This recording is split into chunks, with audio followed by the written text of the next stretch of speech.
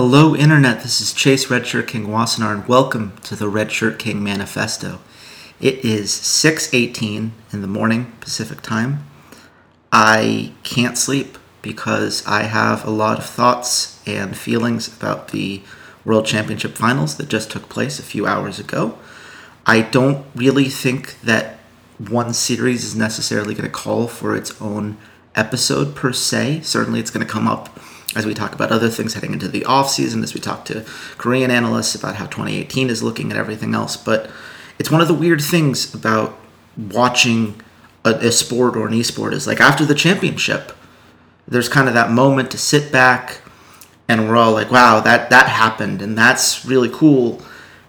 And then we just immediately go on into the offseason. And there are a lot of interesting storylines this offseason, especially with NA franchising, which there's going to be a full-length podcast coming out later this week that I'm very excited to have going on.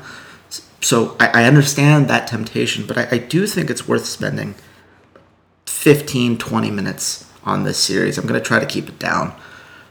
But it was a really weird series to watch. I feel like there's been a huge series of conversations I've seen on Twitter about, it seems like everybody's talking about Faker, and it doesn't seem like people are really talking about Samsung, even though they're the ones who had this 3-0 victory, and I think that's very fair. I think that there are kind of two things that are at play there. One is just that Faker is this power figure icon. He's just transcended so many conversations when it comes to League of Legends that anything he does is instantly going to be a point of conversation, just like it is about Tom Brady in the NFL or LeBron James in the NBA or insert name of a European football player that I should totally know, and I'm sorry that none of them are coming to my head right now, like Ronaldo. There we go. Ronaldo's a great example. You're just going to have to talk about that guy. And certainly I think that powerful image of him crying on stage is going to stick out at people because this is a guy that everyone has built up as this superhuman. He is impenetrable. Heck, I just wrote an article yesterday about all of the ways in which Faker seems to just transcend analysis and becomes this force of nature when we talk about him. So yeah, seeing him cry is a powerful image. Because we're not supposed to believe that Faker can cry. We didn't believe that Faker could cry. We believed that Faker, despite every piece of evidence that said that Samsung was the better team overall, despite the fact that we saw Faker multiple times talk about how he thought he was going to lose to teams that we acknowledged were a little bit weaker than Samsung, we just thought SKT was going to pull it out. Or at least I did. I know there were plenty of people, I'm sure, picked Samsung. I don't want to act like I'm the only, I'm the only opinion out there. But from what I saw on Unicorn, from what I was seeing online, the vast majority of people really did believe that SKT was going to pull it out. And how could you not, right? They've won every other championship they've been to. They have the best player in the world. Look at these amazing series that they've had against Misfits and Royal Never Give Up. And yes, they were close series. They were very close series. And in fact, we should be thinking about how they were behind 2-1 in both of those series, how they had double match point twice in a row in those series. But instead, we focus on those games 4 and 5 and how amazing that solo carry experience for Faker was. And I think sometimes we have to balance that out. But how could you balance it? How could we possibly be expected in the moment to balance the gravity, the weight of that moment with everything else we know about League of Legends, with everything we've experienced, with watching this guy for years, with everything that he has done up until this point in the tournament? We can't just turn that part of our brains off and say, oh yeah, this isn't Faker's year. Of course it's Faker's year. Every year is Faker's year. He's the greatest player in the world. So yeah, we're going to talk about that, and I think it's important to talk about it. But it's also important not to lose Samsung in this, and I think that the other thing that's been playing against them, unfortunately, was just how one-sided this series was. This was an incredibly one-sided affair. There was not a single point in maps 1 and 2 where I thought SKT were going to win the map. And certainly in game 3, it looked like they had a lot of plays going. It looked like the scaling was in their way. It looked like they had I think someone said it was about a 10,000 gold lead at one point. But it just, time and time again, we saw these fights kind of turn against SKT. We already had our whiplash from games 1 and 2, and then it was over. It was that one fight in the mid lane, and, it felt like it was, back to being like neck and neck. Both teams are very close in gold. SKT's gotten all of the dragons. They had that Elder that was great. Samsung's close, but it's a very tight game, and then it just ended. Because Faker got caught out, because Huni didn't peel, because Wolf was out of position, because so many things went wrong on that play. And when you have a game that ends like that, in a series that felt so one-sided, it's anticlimactic. We don't have the same weight of, look at how much they overcame, because we don't have that sense of overcoming it. It was easy. At least in this series. And now, of course, obviously, we know it's not easy, right? It's never easy to beat a team like SK Telecom, the second best team in the world, right? They beat Misfits, and they beat Royal Never Give Up, and they beat all these teams in the group stage, and they've done so many things over the years. They got second place in Korea. They're a very good team. Losing this series doesn't make them any less of a great team, but that's how we view things in esports, right? Either you won or you lost. Either you were good enough or you weren't. It's a very black and white kind of conversation way too often. And so we see a 3-0 and we're like, oh, well, I guess it never really was that close. So I guess it never really was that impressive for Samsung to win, which is just factually not true. This took an incredible amount of prep work. Edgar's drafts in this series were spot on, 100% of the way. Felt like they had a great understanding of what they needed to prioritize. I thought putting Crown on the Malzahar all 3 games was brilliant. Great way to play something that has lockdown and the hard CC that you really want from Crown, because he's not going to be winning lane basically ever. But Malzahar also doesn't lose lane very hard because he is a Malzahar and he has that passive going for him. Very good trading in those early lane opportunities. Made a lot of sense there. Glad they did it in the first rotations of game 1 and 2. Surprised SKT let them get away with it in the third rotation in game 3. I thought that was a mistake. Also thought it was a mistake that SKT picked red side for all of their games. I would not have done that. Blue side has had an inherent advantage basically forever, and especially in this meta, the Janna seems like it was much more useful than what SKT was choosing to prioritize on red side. And yeah, Samsung outdrafted SKT. I don't know what those Gragas picks were doing. I don't know why they kept prioritizing it so highly, especially in something like Game 2 where that Jarvan was on the board. In fact, Jarvan was on the board for all of the games except for Game 1, and that's because it got banned in the second round of bans after SKT had already picked their Gragas. So I don't know.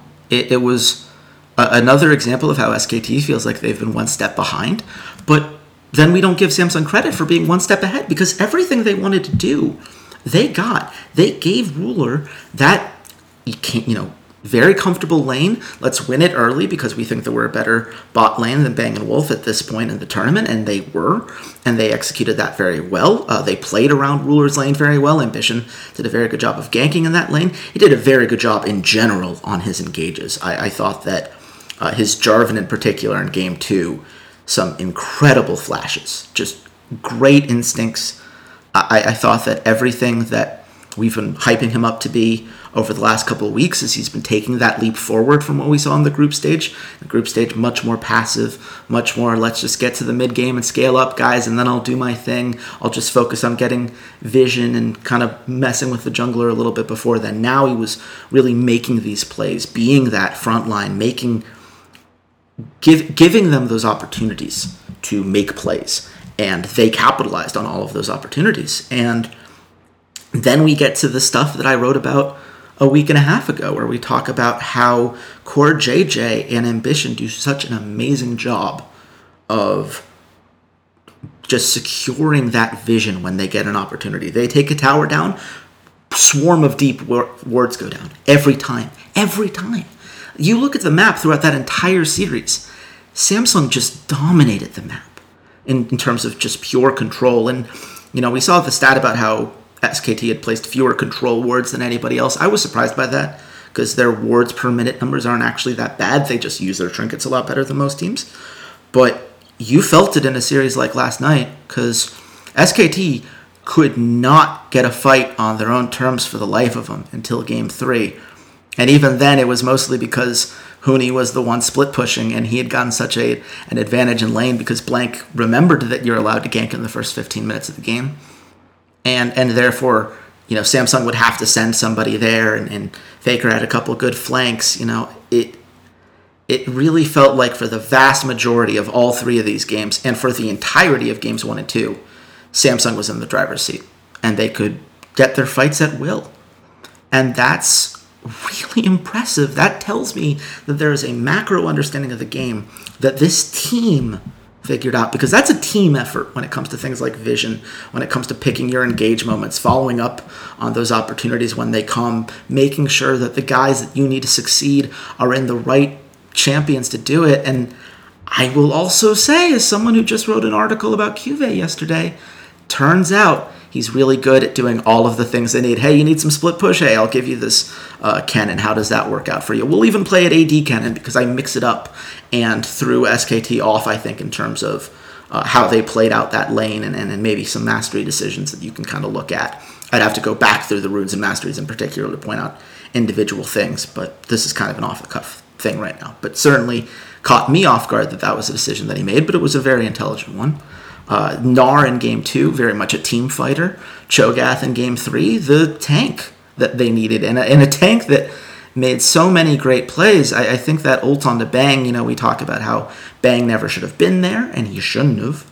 But when he gets that ult near the Baron pit, and Samsung are able to turn that fight and then get the Baron off of it, that is a great moment. Clearly shows this forethought and how they wanted these compositions to go. And I think that his ability to do so many different things for this team was so valuable in a series in which Huni was exposed as being very inflexible. Even in the game he did well. Like, what does he do? He split pushes and he wins lane.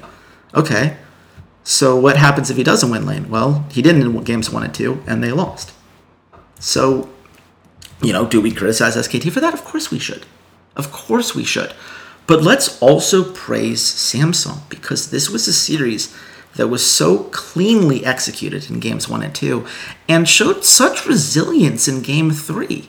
It's when you get a team that is as aggressive as SKT and has this kill pressure, hungry for a win like this. Bang seems to be more comfortable. He certainly got some kills in the early game that was making it so that his builds, he was hitting a spike in a much more comfortable spot. Wolf certainly seemed more comfortable on a more proactive champion. Blank, as I said, was being a little bit more proactive. That's really hard for a team to deal with. And 2 months ago, when they were playing in the LCK finals, Samsung couldn't deal with it.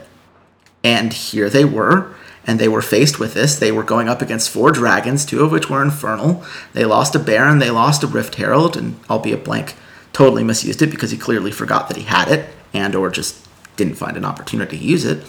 But they pulled it off.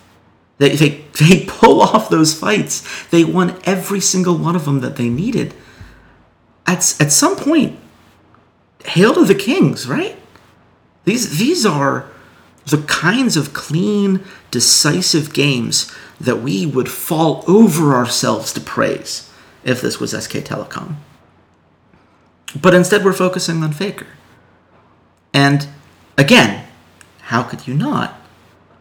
But I think that as we get a little bit more removed from that moment, I hope that Samsung gets their due in the limelight. I think that they certainly did everything you could want a team to do. I think that it shows a trust from management to this playing staff and the coaching staff that they kept everyone the same from last year, didn't feel a need to make any changes.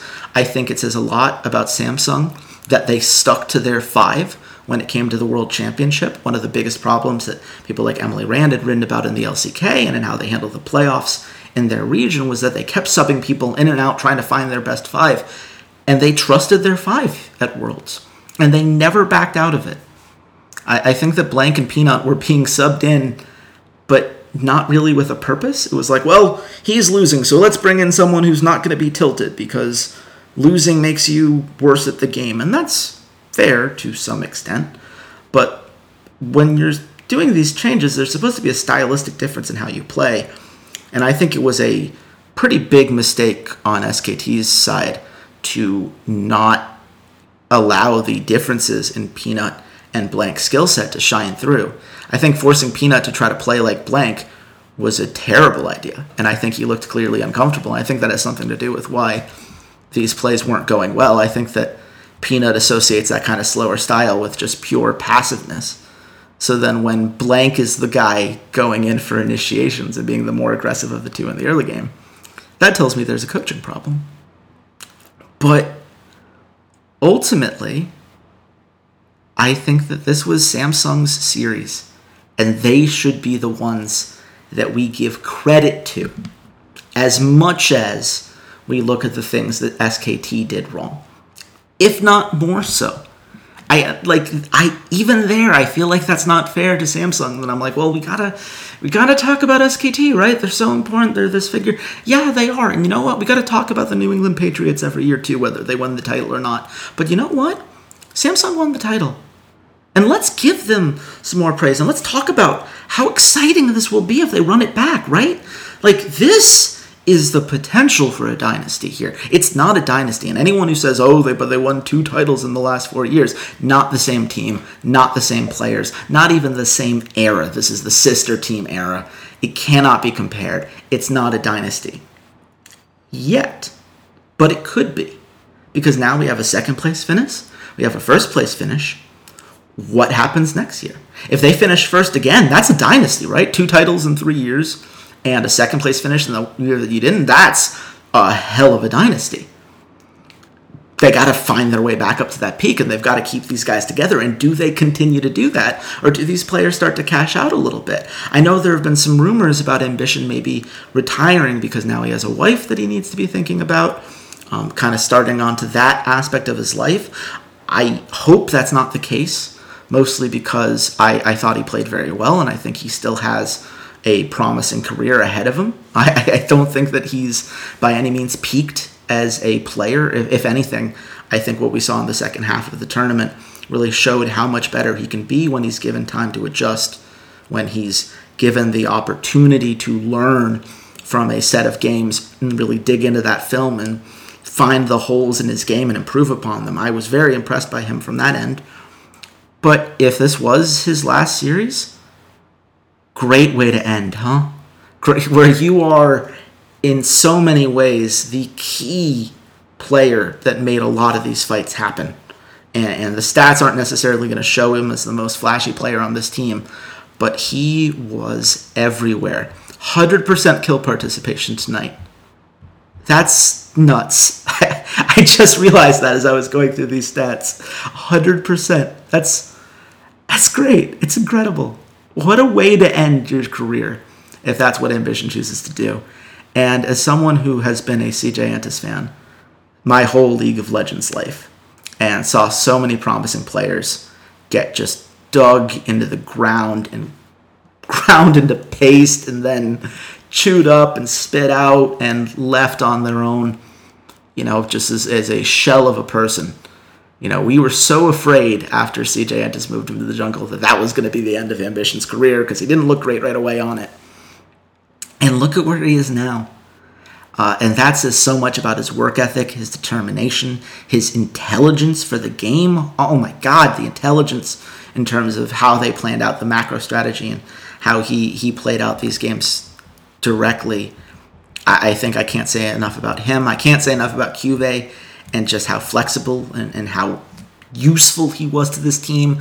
Can't say enough about Ruler and how much he stepped up. A guy that in the group stage we were criticizing for having all of these positioning issues, really nervous in team fights. Look at how much he just stepped forward in some of those big fights.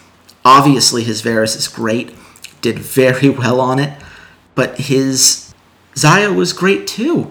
It was all great. He used his ults perfectly. I thought that his initiations were very solid. He wasn't getting caught out and making mistakes.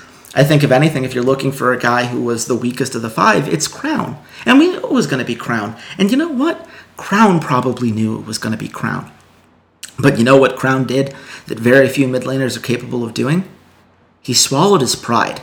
He said, you know what? I'm working really hard at this, and I want to do something in this meta that is going to make my team win. And I would love for it to be a carry kind of champion, like when I looked so good on Victor just a year ago, and I was able to win games through my mechanical brilliance. But I'm not doing that right now.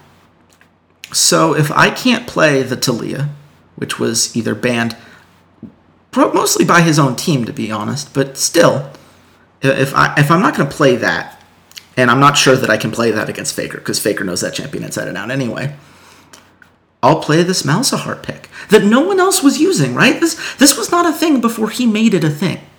He demonstrated just how useful this champion was in this meta, how much that lockdown was going to bring to the team as a whole, and he made it work. And that meant taking a step back to move his team 2 steps forward.